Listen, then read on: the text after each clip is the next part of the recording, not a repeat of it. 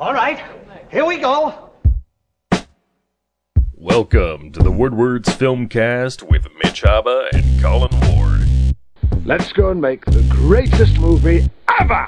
Yeah. All right, camera. What the hell is going on? What a piece of junk. That's really not the case here. This is a great script. Look, here's the mic. Now you talk towards it. Here's your host, Cale Davidoff. What up, everyone? Welcome to this week's edition of the Woodwards Filmcast, the Detroit podcast for film, TV, news, discussion, and more. My name is Cale Davidoff. I'm here as I am every week with my friends Colin Ward and Mitch Haba. Every week, me, Colin, and Mitch get together having seen the same movie to sit down and have a roundtable discussion about it. This week we saw the smash hit Straight Outta Compton that came out this weekend. It's, I think, surprisingly taking the box office by storm a little bit. So you brace yourselves for the whitest discussion of this movie you could possibly have, but that's okay.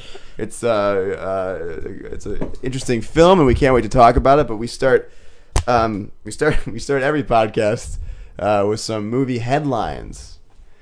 Guys, the D23 event was this weekend, the Disney stockholders convention, where they, exciting. Yes, where stockholders convention. Yes, where they my favorite party. Where Disney, likes to show their owners what's going on in the world of Disney this upcoming year. They bring in the Coke and just let the hookers loose. I think so. Yes, Bob Iger. Never mind. Mini Donza bikini and they get going. It was. I'd go to that. I think that a lot of us Star Wars geeks were really hoping that at this Disney event this weekend we would see some new footage, but it was announced weeks earlier that there would be no footage. And what we might have not thought of about the realm of possibility was seeing some stuff from the non-Episode 7 movie Rogue One, and Disney showed the universe our first look at it with this picture. We're all looking at it. This picture released over the weekend from Rogue One. It has much of the cast standing in what looks like a hangar, warehouse. probably in Yavin. That's the planet where they are at the beginning of the end of episode 4. So yeah, we have our first look at what a non-episodic Star Wars movie might look like. What do you guys take from this? What do you think? Looks like the originals. It looks like gritty, fun. I mean, it's a picture. Exactly, you know what, Colin, you're right. No, it is. No, I know, but hey, come on. It's a promotional photo, so again, it's really hard to. I mean, it definitely looks like they're going for a more serious tone. I want to say that's what's interesting to me. The fantastic. You say it looks like the originals in sense of like. The look of the it. objects in it and the dirtiness of it, yes. Like everything here looks used, right? That used universe that made Star Wars so popular. But I'd say kind of like the desaturation and like the way this photo is composed and presented, it seems very Zack Snydery to me. Do you not get that sense? Definitely. I mean, there's no robots, there's no like imagination, like the fantasticalness. I mean, not imagination, but I mean there isn't like that spark that made Star Wars like so different at the time. I mean, you had there's robots and creatures, and this is just a bunch of people standing around. Yeah, but they look like a ragtag group of misfits. Yes, but doesn't this look like something that this could be Suicide Squad, couldn't it? I mean, the way it looks as far as the color and presentation of it. Now look, Colin, this is what again? It's just a picture. Yeah. Yeah. I mean, we to sit here and try to surmise what this movie might be from this freaking one photo would be really irrational and stupid, but we have to. Yeah, but it's nice to get a look at like what our characters look like and see who's in it. I mean, I can never remember the guy's name, but the guy from Ip Man. Yes, the Jedi there. Well, people are assuming he's a Jedi. He may just be force sensitive. He might be I don't think I know any of these actors. Did you ever see Ip Man? No. I have not either, but I've been told alright. to, especially because of this movie. Yeah, But it's a cool kung fu movie, but it's very corny Hong Kong type kung fu at times. I think Is that Jessica Chastain? No, that's Felicity Jones Yeah, that's Felicity Jones, right? And Donnie Yen and Donnie Yen. and Alan Tudyk is in it. Uh-huh. If I pronounced that right, I don't think Not- I've not- ever pronounced that right. Not pictured as my boy Ben Mendelsohn, but he is in the film. Isn't he supposed to be a bad guy? I don't know. That's what they We'll think. see. Forrest Whitaker's in it. Forrest Whitaker's in it. Oh. Yeah, but I think that what we can guess from this image is that it is going to be more serious. I think they're going to take that opportunity, right, to go away from the fantastical and kind of show us a very military version of Star Wars, I think, than anything we've ever seen before. I'd be surprised if there's a lightsaber battle in this movie between two Jedi or Yeah, Sith, probably or Sith and a not. Jedi. We'll see. You know, We might see Darth Vader. we might but- see Darth Vader, which would be that will be crazy and will maybe get me very excited. I'm apprehensive about this. Let's just say I'm not excited. I'm not gonna try to be negative, but I am a little trepidatious. You know, I think that this is one of those things where, like, if this movie sucks, if it really sucks. I don't know if it. I don't think it would. It's It not doesn't like- look like you know- it's like they said they want it to be. Obviously it's not going to be rated R, but they want it to be like a mix, like, of Star Wars and Saving Private Ryan in a sense. Right. There's, So I mean, it's we're not going to military, get right? we're not going to get like men with guts hanging out of their stomachs or anything, but it will be intense, and there will probably be some starfighter battles or shootouts and Yeah. stuff, which hey. Which It's fun. Yeah, let's see Colin, it. You looking confused? I just, maybe. I mean, I'm all up for the idea of that, but I'm just like at the same. I don't know. Do you know what it's about? No idea what it's about. Okay, it's about the stealing of the Death Star plans before the first Star Wars. Oh. So you know the first Star Wars where they blow up the Death Star? Well, they all die.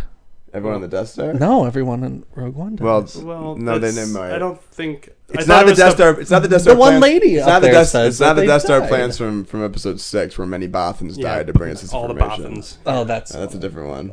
Many Bothans. I don't see any lost their lives Bothans. for this. I don't see any Bothans. I in couldn't it. tell you what a I don't Bothan know. Yeah, looks what like. the fuck? They're not even in the movies, Yeah. but I know what they look like. Anyways, more Star Wars news from D23 this weekend. Besides Star Wars World, which was supposed to be coming, which I don't think that's not necessarily movie news, but I think it's exciting. I think that's actually maybe the coolest thing about the Disney acquisition is that they're gonna have a complete Star Wars theme park, which is gonna be awesome. That's pretty Well, 'cause, sweet. yeah, I saw a couple weeks ago Disneyland bought a bunch of land, and that Right. before And they then announced before they this, I'm announced like, this, of right, course. of we course. all I mean, know. I can't wait to walk into the Mos Eisley Cantina and grab a Carillion Ale Cut off some guy's and arm. cut off some guy's arm. That would be so cool. Yeah, I cannot wait. But anyways, the other movie Star Wars news that came from this weekend was I think the rumors, but it's pretty much official now that Colin Trevorrow, the director of Jurassic World, will be helming the 9th film, the third of the new episodic movies. So it's going to be JJ this December. 2 years from now, it's going to be Rian Johnson's movie, and then 2 years after that, it is Colin Trevorrow's. Cool. Cool. Yeah, I like different directors taking on Okay, one that's trilogy. interesting. And you might remember or not know. I mean, a lot of people don't know this actually. That the first 3 Star Wars movies were made by 3 different directors: George Lucas, Irvin Kershner, Richard Marquand, who's no longer with us. Well, actually, Irvin Kershner's no longer with us either. Yeah. But which I think is interesting. Maybe they're trying to replicate that intentionally. I don't know. Maybe. I mean, JJ and George are. You can say what you want about George's movies, but they are similar in I think. Marketing. Well, no, I think they're just similar. Hype. Like in like the first movie thing, Rian Johnson seems like a good choice for possibly a darker second movie, Yeah. right? Yeah. And Colin Trevorrow. I Bringing that's up why I the say- rear. That's why I say that's why I was curious because you both didn't like Jurassic World at all, Well, and that's a long time from now. So is Colin Trevorrow has to be working on something now, correct? Right? I mean, that's movie? yeah. I mean these Star Wars movies are coming up quick. Yeah. I don't think so. I mean, except for the Jurassic World sequel potentially, but I don't know if he's working on a movie called Book of Henry. But I think that's I don't know. It doesn't look like it looks like it's in pre-production. But no, I don't know. I mean, what do you guys didn't like Jurassic World, so that's why I was surprised to hear you're nice. I mean, what do you guys think, Colin? I mean, I don't know. My least favorite thing about Jurassic World is not the direction of it. That's what I figured, right? I mean, I am all for it. I just think like we're kind of like falling into this space of like, oh, this guy, he had a big budget, like high grossing action movie. Let's give him a chance on this one, rather than like giving someone with like a really unique vision the job, which is I would prefer to see that rather than someone who has Tim Burton. I would love to see Tim Burton's take on a Star Wars. Like, if it's not Guillermo del Toro, I'd love to see Tim Burton do like a Jabba the Hutt movie. That'd be cool. But I would like Guillermo del Toro to do that eventually. But no, I mean, I see what you're saying. I think there's still a good chance that JJ comes back for the 9th movie. I just have a feeling. I have a big feeling. I think it depends. We'll see. But I also trust. I think I trust them to pick the right director. I don't know. Well, we'll see what comes from that. Who do you guys want to direct the Baywatch movie? So this is another. It seems every week, and I think this might even become like just a segment of like reboot of the week or like remake of the week. This was announced maybe a couple weeks ago that The Rock was going to be in a Baywatch movie, and now this week they added Zac Efron to the mix. Which I don't want this to sound weird to anyone, but for whatever reason, before the Rock was announced as Baywatch, I had stumbled upon Baywatch on TV, and I sat down and watched a couple episodes just to see what it was like. It is terrible. I mean, it is so bad. I don't know why anyone ever liked the show, but at the same time, I think a Baywatch movie with The Rock and Zac Efron could maybe be good if it's funny. If they go at it like it's hilarious, right? The way that 21 Jump Street, right? The TV show was serious. They made it funny. If they can do that with Baywatch, I'm 100% in. What do you guys think about this Baywatch crap? 100% agree. I mean, why? It's gonna be why?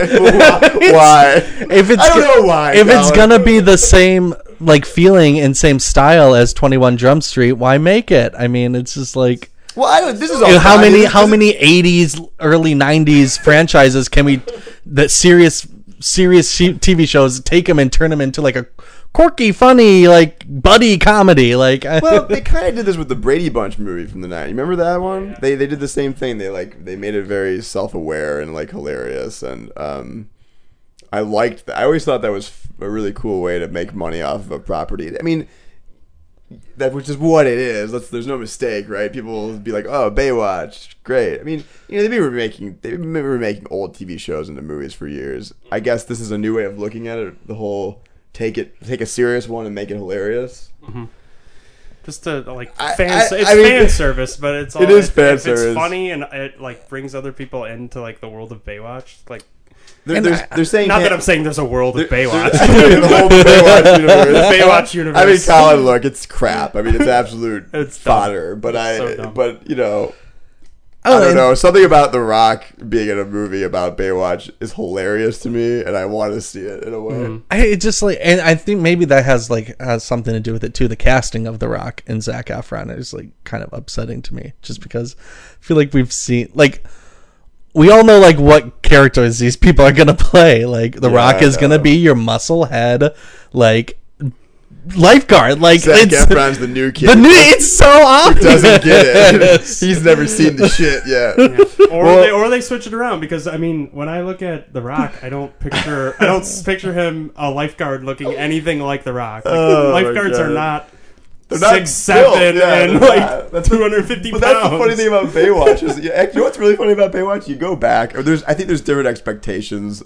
This is the most cliche thing you could ever say. There's different expectations for body image these days, but no one's built in Baywatch. Like I remember it being that way. Like everyone's just jacked and everyone's so hot, and they're not. They're I don't know. Average looking. Well, it's just not even. It's just funny. The whole show. You guys gotta go watch an whole episode of Baywatch. Yeah. They are so into themselves, and they shouldn't be. It's just really funny.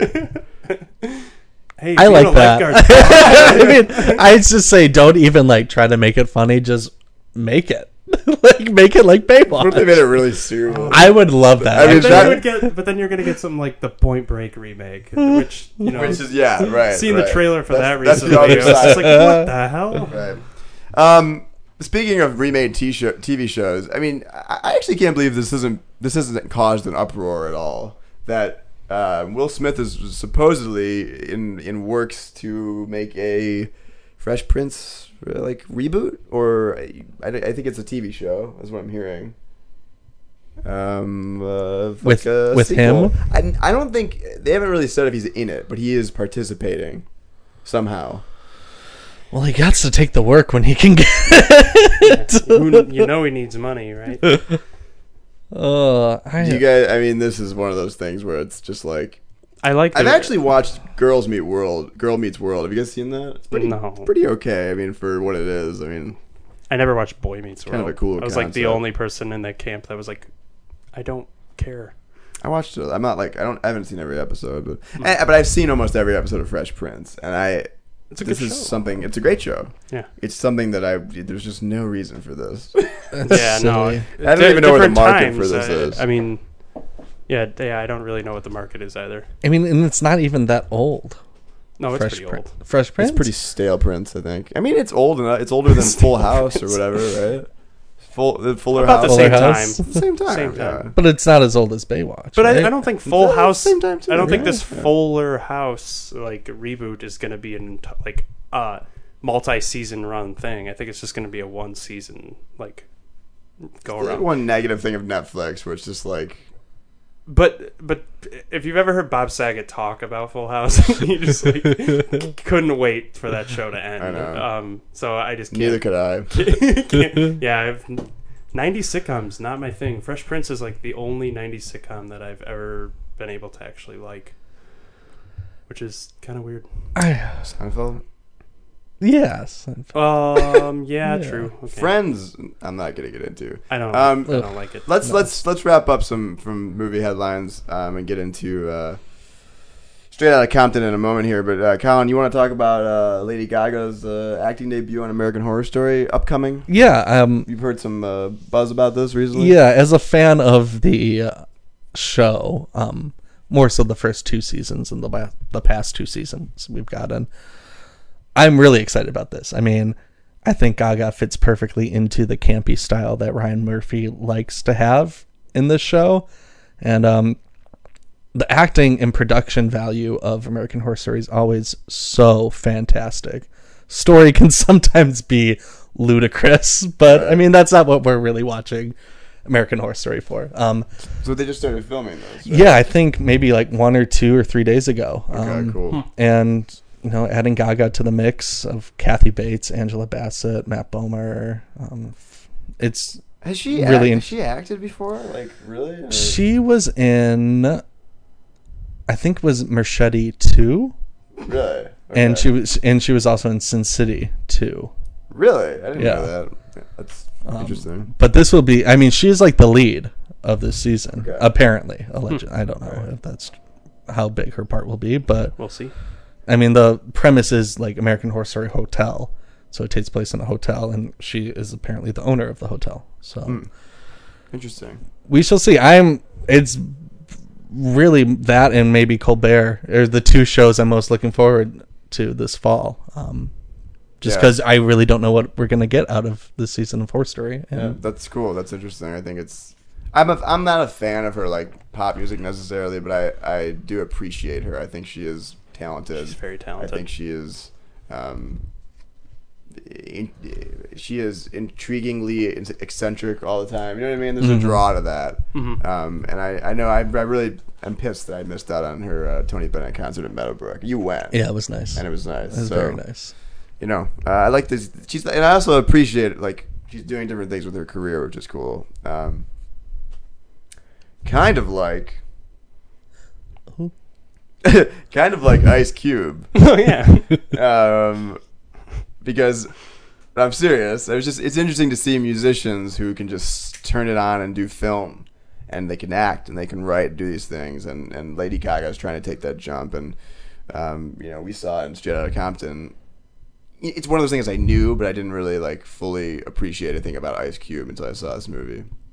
Guy's quite the prolific artist. Right. So which brings us to it. Yeah. This week we saw Straight Outta Compton, the story of the the gangster rap group NWA. And like we said, it surprisingly, I think it put up superhero-like numbers this weekend, which is strange. And Universal is just racking in the dough, as you said, Mitch. I think it solidified caused them. Universal to break a record, and I think they. Well, like depending on Star Wars, obviously, they should win out of the year. Win out but the for year. sure, I think it's Universal's biggest year ever. Ever. Positive. So wow for them, that's crazy. I think it says something that this movie was this popular. I think that this movie, at the outset, I think it comes at a very interesting particular time. I don't know if they meant to do this, but just what's going on in the world with the how people are so conscious of police brutality these days, and that's definitely something that NWA was all about. And also, I think it's just like kind of a good year for rap in general, 2014, 2015. So I think it's interesting that this movie came out at that time, especially like Kendrick and Compton. I mean, that's like a big thing in pop music right now. So anyways, we all saw it and we're here to talk about it. Colin, you're most fresh off of it. You want to hear your initial thoughts? Yeah, as we get into this. I saw it this morning, and I knew this movie was coming out, but it really didn't like register with me that it was coming out until maybe a week ago. And I saw an ad for it. I'm like, oh, that's gonna be like a silly movie because I knew nothing about it, and I didn't really like ever hear any like word on the street about it.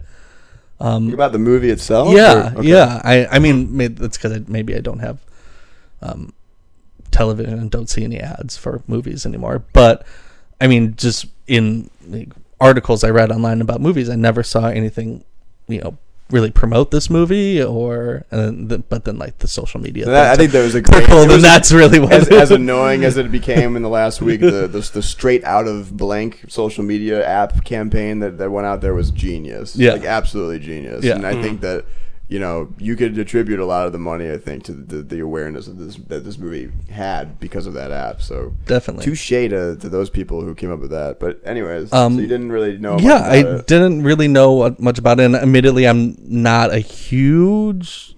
I mean, I wouldn't say not a fan of it, but I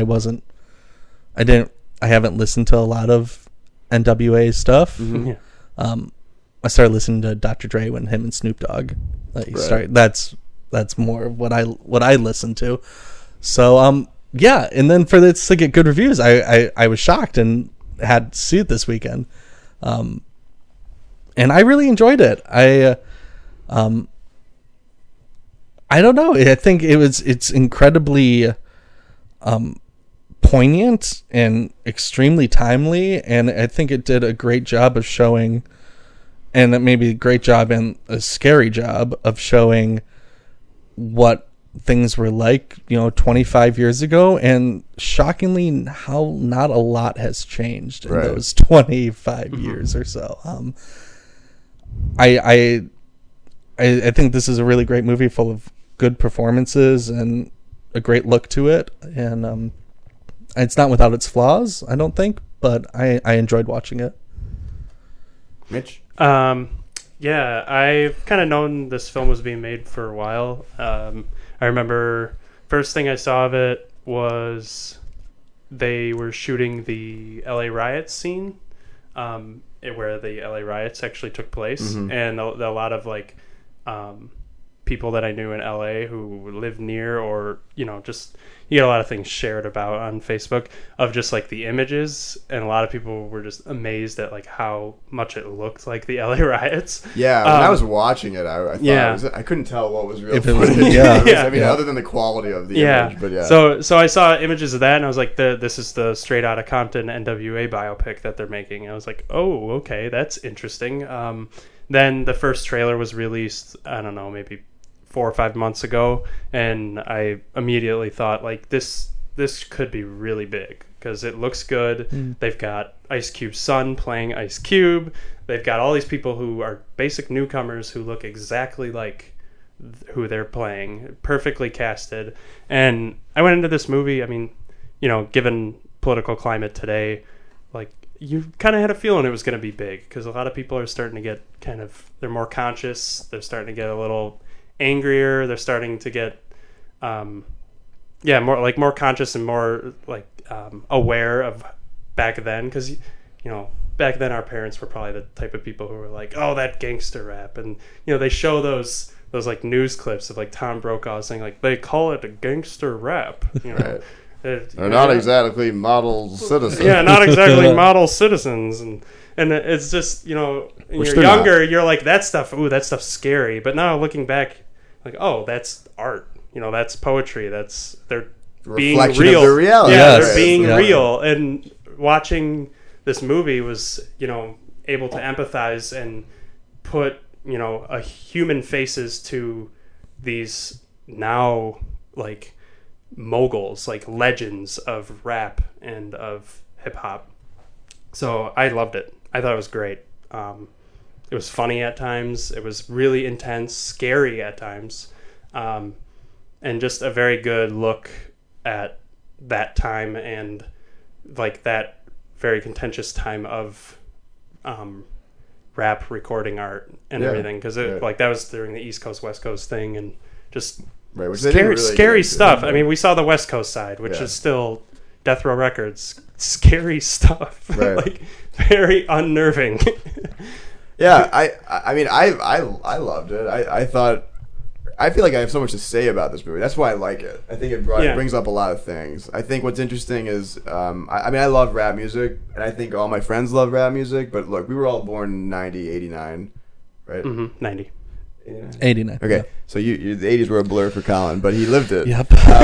Don't I know it? But I think that we grew up in the 90s, and I think the reality is that our friends and us that we love rap, we do look back at NWA, and I think it's kind of I've always appreciated it, but none of us really grew up listening to NWA. I've heard it. I'm not listening though. Right, and I think it's very dated. There's no question about it, but it's important because when we were in middle school, and you think about Tupac and Biggie and Ja Rule and 50 Cent and Eminem and all these DMX and all these rappers that we all listened to, we were like 10 years old listening to these rappers. I mean, you got to realize that it all started here with NWA, and I think it's why it's an important movie. I think people don't really think about it a lot, and I thought they did just a good job of like explaining that. I think that the movie wasn't necessarily about the music as much as it was about.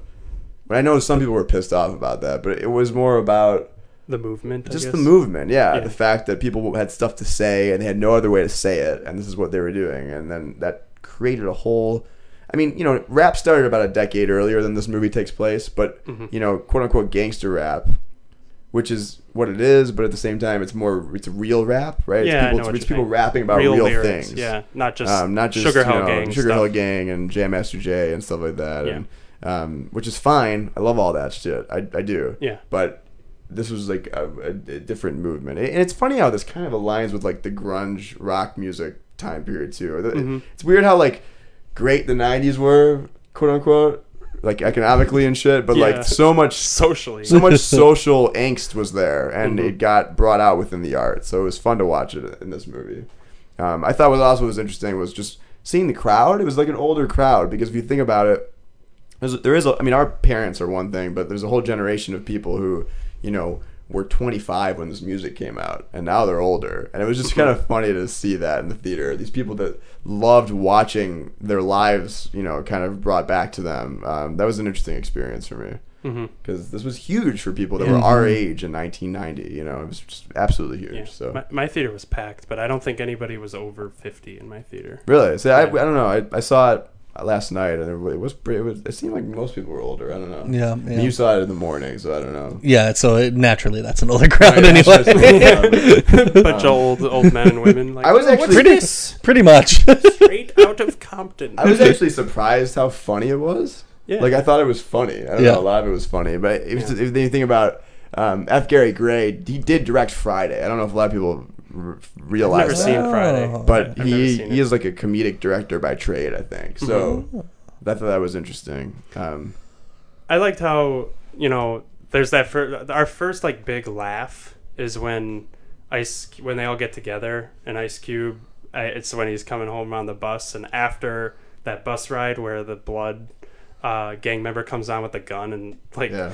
that's a really intense scene, Right. And it's immediately like lifted by this joke where he's like, yeah, he pulled a gun and gave it an inspirational speech and Motivational shit. speech. And my whole crowd. Yeah, great. the whole Yeah. audience laughed, and that like gave us a good look at like these characters. Like, oh, they're They're finding ways to they're- cope. yeah, with, they're finding with ways the to cope terror with this that they're living. awful life that they have to, Which is deal kind with. of like a reflection of the rap, you know, Uh-huh. like there was kind of, you know, rap's always been comedic in a Mm-hmm. way, and I think about the scene where Ice Cube is attacking them through a single after he's left. after yeah. he's left, and that was an amazing. I thought the whole scene was Yep. amazing. It was amazing because it was hilarious. Yeah. The performances were great. I mean, watching each character react to it, Uh-huh. even Paul Giamatti's Jerry, that was a funny moment. Like, all of a sudden he's across the line because you bring in Yeah. his background. Yeah. It's across the line. But I also, you know, just the way that like, you know, they illustrated that that's also what rap was becoming, right? Which is a way for rivalries, which unfortunately led to people's deaths, but also like that was part of the you know, this is sad, but it's part of the draw, right? That was part of the '90s rap movement, which was this East versus West Coast thing, and also just rappers going at it. And you also gotta think that like this Meek versus Drake shit that's going on is just so Child's it's just play. so childish. Yeah. I mean, you think about how intelligent Ice Cube's raps were. Yes. I mean, come on, you know. Yeah. Meek, Drake, if you're listening, shut up. Take a page out of the book. Yeah, go watch Straight Outta Compton and Yeah, come back. go listen to some Ice Cube. But I think that it also just brings back. I thought Ice Cube's son was awesome. Mm-hmm. Oh, Like he he was was amazing. so good. And what a cool is that not a cool thing to be able to play your father? Yeah. I think it's awkward in some points, but it's just cool. I think that's great. Yeah, that'd be cool. That's intimidating too. Very intimidating. I mean, yeah. that's real. It'd be a little scary. weird when Especially- when you're then like cuddling up to the woman who's playing your mom. Your mom. That is weird. But it is also like intimidating when your father is an actor. I mean, Yeah. everyone Yeah. knows who Ice Cube is. I think more people probably know. I think more kids, younger kids, know Ice Cube from movies than they do from rap. You know. Yeah. So that's just interesting. Yeah. It's an interesting challenge for him, and I thought he did a great job. He's never been in anything. He really hasn't been in anything. It would So- also be like kind of tough to be in the scenes where, you know, like he's trashing that record. Yeah, yeah, that execs. was- I was like, one of my you favorite did this, scenes." Dad? You did this? Right. Yeah, I was pretty mad. Yeah. But which leads us to, you know, Ice Cube had a huge hand in this. Uh-huh. Major producer. Major producer, and I'm, you know, Him he's and a, Dr. Dre. He's a filmmaker himself. Mm-hmm. So you gotta, you know, we talked about it a little before the show started, and I think it's interesting thing to get into, which is like how glossed over are these characters? I mean, you know, as Tom Brokaw said, they're not exactly model citizens. I don't think that's the point. I don't think they're supposed to No, be, and I but don't they're think they are, human. and they aren't in this movie. They do some shitty things in this movie. There's no doubt about it. Yeah, yeah. But you wonder how much that's kind of restricted. You know, we talked about Dr. Dre. I mean, Yeah, they don't really cover Dr. Dre's assault record and his issues with violence, and they like, mention it. They do yeah. mention. I heard about the assault charges. Yeah, That was- where that was which it. was mainly against women. Which is, and yeah, right. So yeah, Yeah, I remember watching this and like halfway through and being like, you know, all the like these guys are good guys, and it's just the people around them that are like bad, and like, which I'm sure is like some truth to that. Yeah, compared to Suge Knight, they're angels. Yeah, but then like, you know, like 30 seconds after having that thought, I was like, well, you know, like there are heroes Yeah. of the movie, like they're not gonna like paint Yeah. them in a like a negative light. Yeah. But yeah. But you talk about, I mean, which kind of like, I was having a discussion with a friend about how, you know, like what's the main problem in this story? He had Eric, if you're listening, he had the issue of like, he didn't think there was any like linear conflict throughout this whole film, which I didn't agree with that. I saw that the conflict was, you know, the main talents of this group, Eazy-E, Dr. Dre, Ice Cube, are fighting for their independence mostly throughout this whole film, to go do their own thing. That's So, what I you know, thought, Eazy-E, his issue ends up being AIDS. Dr. Dre's is getting away from Suge Knight. And Ice Cube is like, you know, kind of, he's got this whole conflict of like leaving Jerry, but also leaving his friends. Mm-hmm.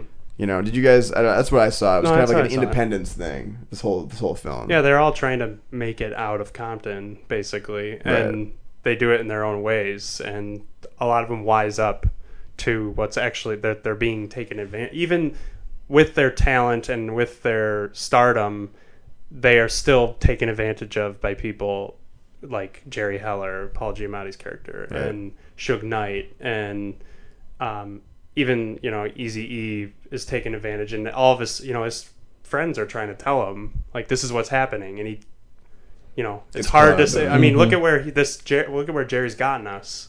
You know, I can't like just leave him, but you know. What did you think about Paul Giamatti's character? Do you think there was complexity there, or do you think he was? Do you think he was super? He was just super trying to take advantage of them. You say yes. Yeah, I think definitely yes, because there was times when I felt conflicted about him myself. I mean, towards the later end of the film, I was like, oh, this guy is like really like was really shitty to like financially screw these people up so much, but at the same time, like starting off, I mean, he made the point like he was like giving them like a good shot and like defended them a lot, especially with like the whole the police thing. Yeah, that scene. And that's a great scene. That was a great scene. I mean, so I felt really conflicted about him. I think it was incredibly complex and character that you hate but also can admire at the same time.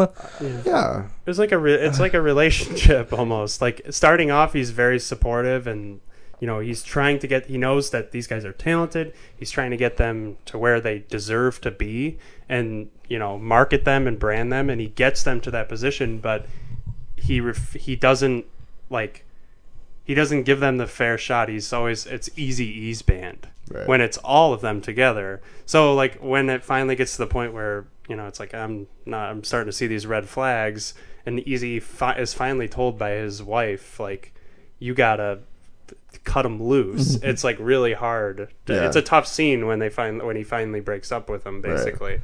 But you know, he's like Jerry Heller. He's like a good guy but a bad guy. I mean, good for getting them out of there and supporting them and seeing their real struggles. Like we were saying, the scene in Torrance outside the recording studio, they just happened to be outside all together, just taking a break from recording, and police just roll up thinking that they're dope peddlers and force them on the ground, you know, calling them, you know, slurs, and it's a great scene because I'm sure, you know, it happened.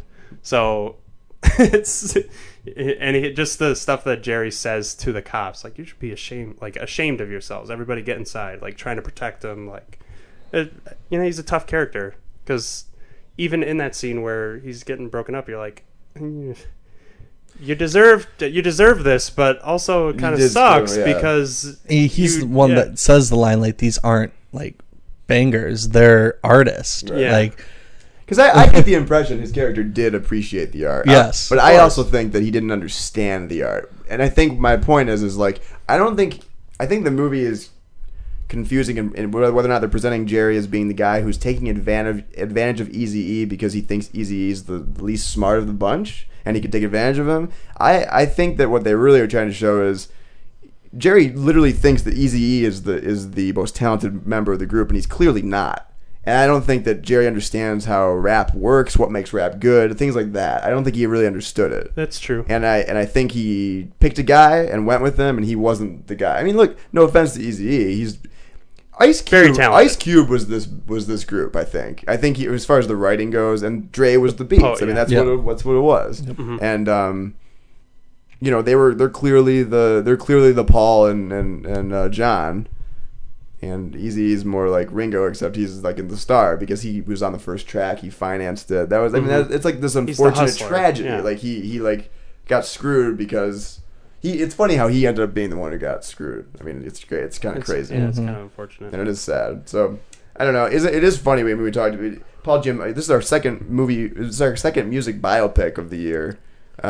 Which I think it's crazy that there's two really good ones out there. I think that never happened. We talked about I think this is actually, they've said, I think this is the most financially successful musical biopic ever. I kind of believe that. I would have to be. Sure, yeah. I mean, $60+ million. But Paul Giamatti was also in Love and Mercy, and spoilers, he's also the bad. I mean, he's like quote unquote the bad guy in the that bad film. guy. I mean, he is taking Kind of the advantage same his friend. character. Yeah, kind of the same character. It was kind of weird. I wonder how. You got to wonder how the timelines worked out in that. And he didn't have to do much for either role. I mean, like in preparation for one, or for both, he does I was one. expecting him to be in that first time we're introduced to him to be like, I was with Brian Wilson. Nah, I gotta move on to the next thing. Brian Wilson wasn't getting me paid. Let's try this. That's funny. It's all one universe. Well, yeah. Well, yes. It's all one universal. This is a Detroit film podcast, so I think it's fair to it's important to bring this up. Yeah. It seems like a good portion of of kind of the turning point in this movie happens in Detroit. Yeah, Joe Louis. So there's basically the Detroit cops tell NWA that they can't sing "F the Police." Yeah. At Joe Louis Arena. This is a true story. In fact, walking out of the theater, Sam, my friend, heard people talking about how they were there. Oh, okay. Which is kind of crazy. And I thought, so I don't know how it was in your theater, but it was really funny how they presented this scene, because they just show you police officers talking to NWA. There's no title card that says Detroit or anything. Yeah, you can't see Detroit PD clothes or anything yet. And there's this whole monologue about here's what you can't do, here's what you can't do, here's what you can't do, and you can't sing the song "F the Police" or Detroit City Police will stop the show. Everyone in my audience went, "Oh, of course." Come on. Like a collective. There were a few collective gasps. Like maybe they knew what was coming, because I don't know the story. I didn't know. Yeah, I didn't know that this happened. Yeah, at all. I have no clue. I never knew this. But yeah, there was some collective gasps like when they mentioned Detroit, and it was like, oh, this is probably because I've heard that there have been riots like during their tour and stuff, but I didn't know it was in Detroit at the Joe. I had no clue, but it clearly wasn't the Joe when they went outside. I know. Yeah, right. There's like hey, a forestry around. Yeah, the trees everywhere. I mean, who knows? 89 or whatever that was. Yeah. Could be a different time back then. But that was a great scene. I really liked that when. That just was the build that up was, to it. It was a and really everything. good scene. All the policemen like going through the crowd with their badges up, like, okay, time to end this, and then just bam. Oh, shoot. And then, I think it's things like that which I think are the high parts of this film. As we mentioned, the scene outside the recording studio is a great scene. Mm-hmm. That first hour really has a lot of strong scenes, not only showing back then, but that apply to today. I mean, I think it was either a week or two ago, the mayor of Chicago banned a performance by a holographic rapper because it would incite violence. I didn't hear this. What? So, I mean, it's scary and shocking how little has changed. Yeah. And I think this movie does such a great job of realizing that. And I mean, not knowing the history of NWA, I didn't think that the Rodney King stuff would be worked in as well and as prolific as it was. That was powerful. I mean, it was very powerful. It was, yeah. I think this is an important film for people to see who don't think. Well, people who don't appreciate rap yes. or didn't appreciate that time and thought it was all a bunch of joke. Like, they're just like the whites right. saying like, oh, this is all crap. The people stomping on the records and rolling them over, which was with a funny steamroller. Scene, right? The steamroller rolls over dozens and dozens and dozens of rap is crap. Tapes. Who bought those? Yeah, I mean, they went out and bought all those tapes to protest. Yeah, no, I mean, it is interesting because it seems that rap is still very divisive. I mean, like, what is it, 93.9 or you have these stations that go all the music and none of the rap, which is fine if you're not a rap station, but it's weird. There's just this very condescending. There's still this like rap, and look, rap music has taken a downward spiral, but not unlike every other genre of music, I think. And again, I still think with To Pimp a Butterfly, with Chance the Rapper and Surf this year, and with Forest Hills last year with J. Cole. I think there's a lot of really good quality rap coming out for the first time in a decade or so, like really, really good. And I don't know, I just think it's an interesting time for this movie to come out, and I can't say that enough. I think that scene, the F the Police scene at Joe Louis in this movie is like really powerful. Yeah. I mean, look, just visually when he everyone get your middle finger up. I mean, I'm getting chills thinking about it. And I'm not like one to be like, policemen suck. Yeah. I think that's not the point, right? It's just like it's people are angry, right? And you need to hear them. They're angry. They're angry at the institution, right? Not shut them out. That's the thing, and that's the point of this movie. I think it's like free speech. You can't just ignore them. They're obviously they're not making this shit up. They're saying something that is real to them, right? Yeah. Just because you didn't live it doesn't mean it's not happening, right? Yeah. I mean, those are the strong parts. I think that has like a whole. I think the full like first hour or so is really focused on that. I think the second half and the late end of the movie does fall victim to the greatest hits of your biopic. Yeah. And it gets a little convoluted. I wish they would have stayed on the message of what the oppression and the violence and what that did for them as a group, rather than the story of Easy and not being a big. No, I knew that. I knew that, and I mean it's one of those faces of AIDS kind of. Yeah, thing. yeah, and I understand. Like you can't. It's hard to like say like you can't tell the story of NWA without having all of that in there and like the feuds getting in there. But I mean, at the heart of it, I think this is a story about the social struggle. Yeah, and I wish that the film focused on that more rather than what it did at the end of the movie. Toward the end, I would say it's more focusing on their. The whole film is focusing on their impact on society as a whole, and with Eazy-E's HIV diagnosis and death, and with Ice Cube's like filmmaking, they and Dr. Dre moving on to do more with Death Row Records, and they're it's kind of like getting into the whole what's next sort of thing with their careers, and then it leads, except for Eazy-E who dies, but then it leads to that once the credits start rolling, that like really powerful montage of like if you didn't think you knew, like if you thought that these guys were nothing, like, and you didn't think that they were together in the previous, look at all they've done. Like they show Ice Cube's like films he's been in. Yeah. They show the music he's done. They show Dr. Dre's beats, Eminem, 50 Cent, all these people saying that huge without them. Yeah. Well, did you guys? This is weird. Maybe this is really stupid. Did you guys not? If this wasn't a biopic, let's say this was all fake. They just made like that thing you do kind of movie. They just made it up and made up a band. Would you not think that this was set up for a sequel? Did you not see that ending? That like almost in a superhero fashion. Like, no. What are you gonna call that joint, anyways? Aftermath.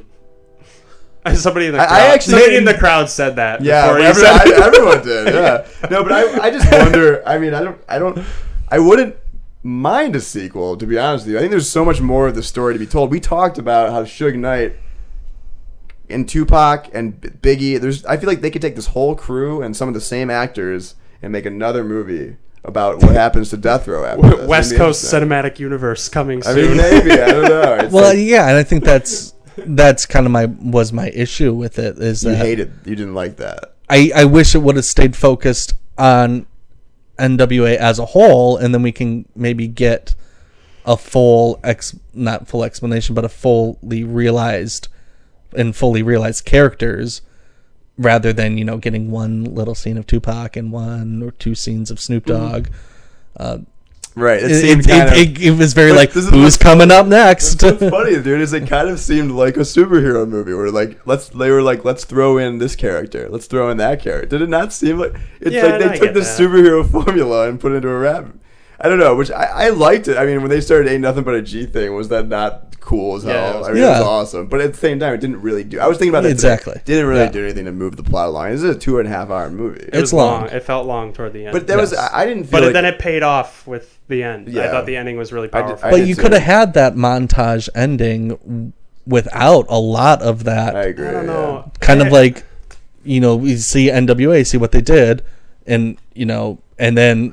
I don't need any of the other stuff, and can just get maybe even an extended montage. I guess I disagree because that whole section that you're talking about is very it's like the resolution. It's like these guys have already made their we're at a point where only in the mid 90s when it ends, and we are like already introducing all these artists that all of these people in the audience know, and like this story, you're right, this story has just started in a sense. Like this is the end of the beginning, right? Which is interesting to me. I guess you gotta wonder if they're gonna make another movie. Not like a direct sequel, but like this movie just killed it. I mean, Universal's making another Jurassic Park. Why wouldn't they make another rat movie like this? No, because it's like It's like weird. you don't make a sequel to a documentary. I feel like you don't make a sequel to a biopic. I'm just saying. I mean, they put like the montage, as much as I liked it, and as much as like I think that was a good wraps way to, it up. Yeah, it does. The montage at the It end goes wraps it up It's to like, look at what happened. current day. I Yeah. agree. Yeah. And just the Talking span about of selling 25 Beats to years. Apple, and Right. yeah, Span of 25 years. Look at what they've done, Right. and it's powerful. Yeah. I can't say that enough. It's a very powerful film. I mean, the scenes, like, I go back to the scene because, I mean, Tupac getting California Love. Like, I don't believe that, like, California Love was recorded as, like, Dr. Dre is, like, cussing out Suge Knight in the next room over. Like, it's like a jumble of all these. It's positive, yeah. I mean, obviously, it's for dramatic effect. What you're saying is it got very movie. Yes. Right? It got very, like, it almost fell in, it got in danger of falling over the cliff of being like every other crappy music biopic. Yep. But I don't think it did, though. I don't think it did. I think it teetered on that, but it also, like, it was fun I enjoyed those parts. And like you say, it's like, I don't know. I mean, it was fun to see that. The guy who played Tupac, what the hell? Yeah. That guy looked exactly like Tupac. And I'm not, that's like, it's crazy. They even like lit him, and there was no close up. To like be, it was like they're screwing with us, right? Like, is that Tupac? Or that might be him? Is he still alive? Yeah, I don't know. That was like creepy and weird. But I heard this guy who played Tupac, just when he heard they were casting for this movie, was in New York, picked up, moved to LA, and like just as a chance wanted to be one, because everyone his whole life was like, you look like Tupac, you look like Tupac. He did not do the voice of Tupac though, which is interesting. Really cool, weird stuff. Yeah. Maybe they're setting it up for the next movie. Well, that scene you were talking about in like with Tupac, and then you hear the gunshot, and he goes to the next room, and it's just like, this isn't a record company. What is this? You know, that was a really frightening scene. Like, but I think that that was part of the whole like structure of the film. Like, Dr. Dre realizing this is bullshit. Like, yeah. I am here to make music, not. I didn't want to bring Compton with me into the recording studio. I wanted to leave it so I could, make music. Right. So, and like I said, that guy who plays Suge Knight is really good, like really scary, very scary portrayal of a very scary person, and evil person. Crazy. Makes you want to not have success, right? Thank God for me. Well, if you're gonna have success, don't get involved with Bloods.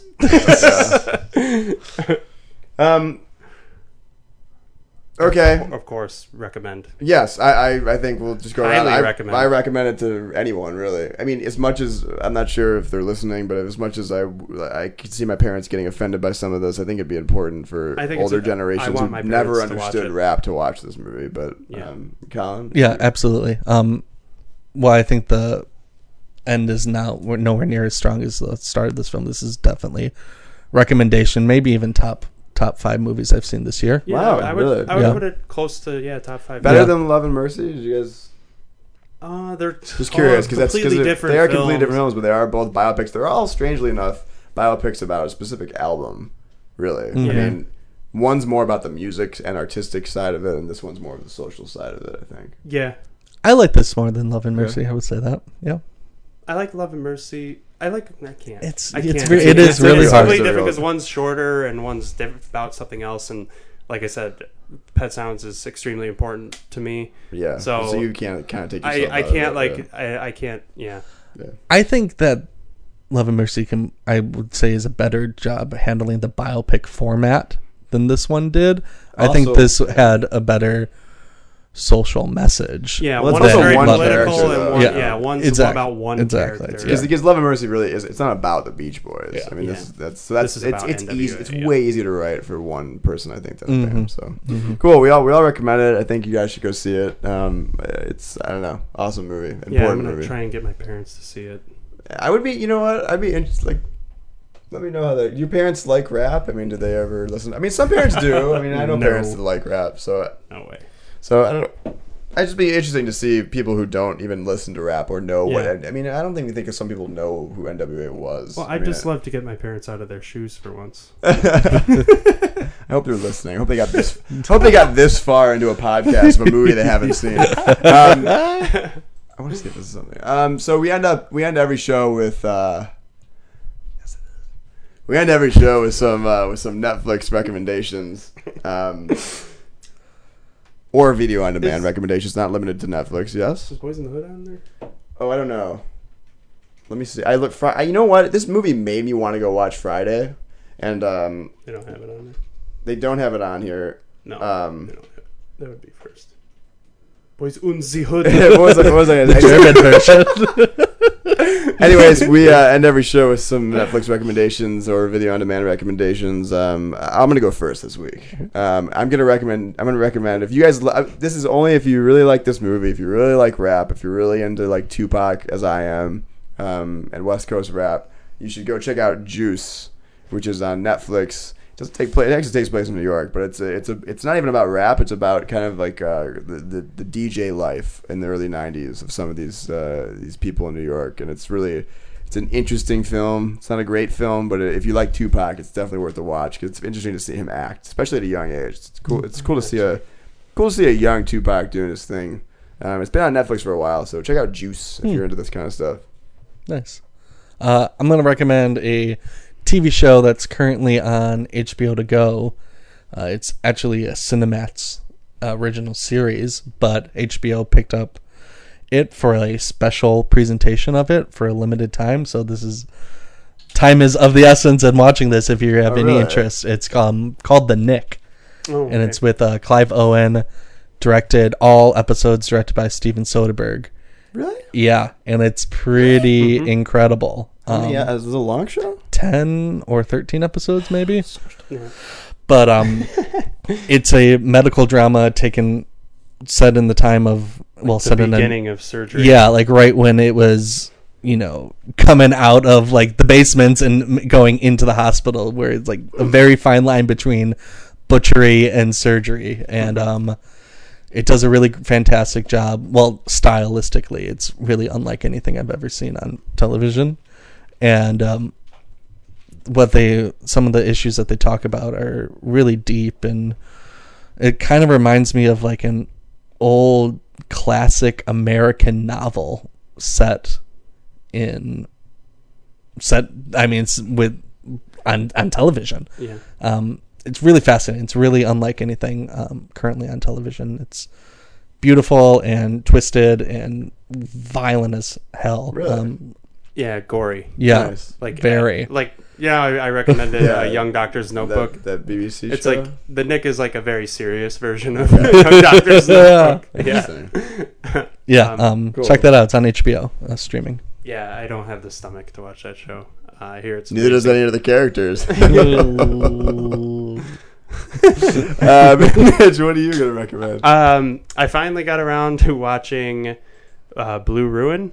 Yeah, hell yeah. Recommending Blue Ruin. Yeah, so many people have recommended this movie to me as a more realistic revenge film of like a person who is not good at killing and not good at doing anything, but it's very serious and very interesting, and I really, really liked it.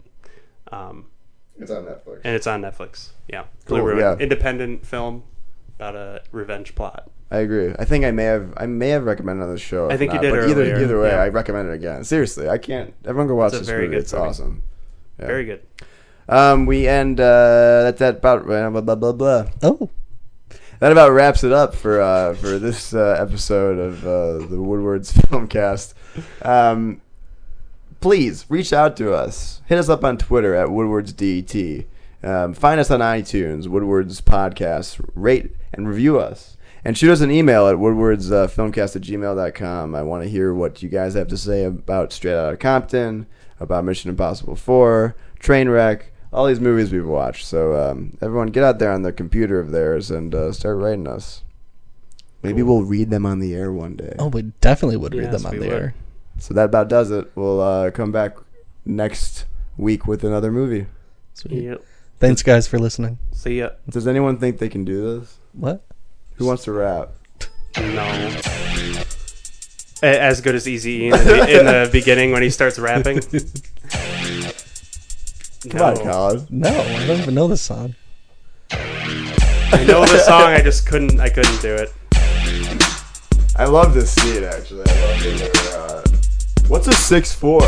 That was really funny. I don't even own a car. Yeah. Cruising Cruising down the street in my 6'4".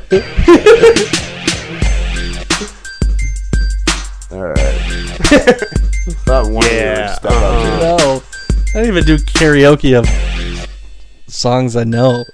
Cruising down the street in my 6'4", jocking the bitches, slapping the hoes, went to the park to get the scoop, knuckleheads out there cold shooting some hoop. A car pulls up, who can it be? A fresh El Camino rolling Kilo G. He rolled down his window and he started to say, it's all about making that GTA. Drop the mic.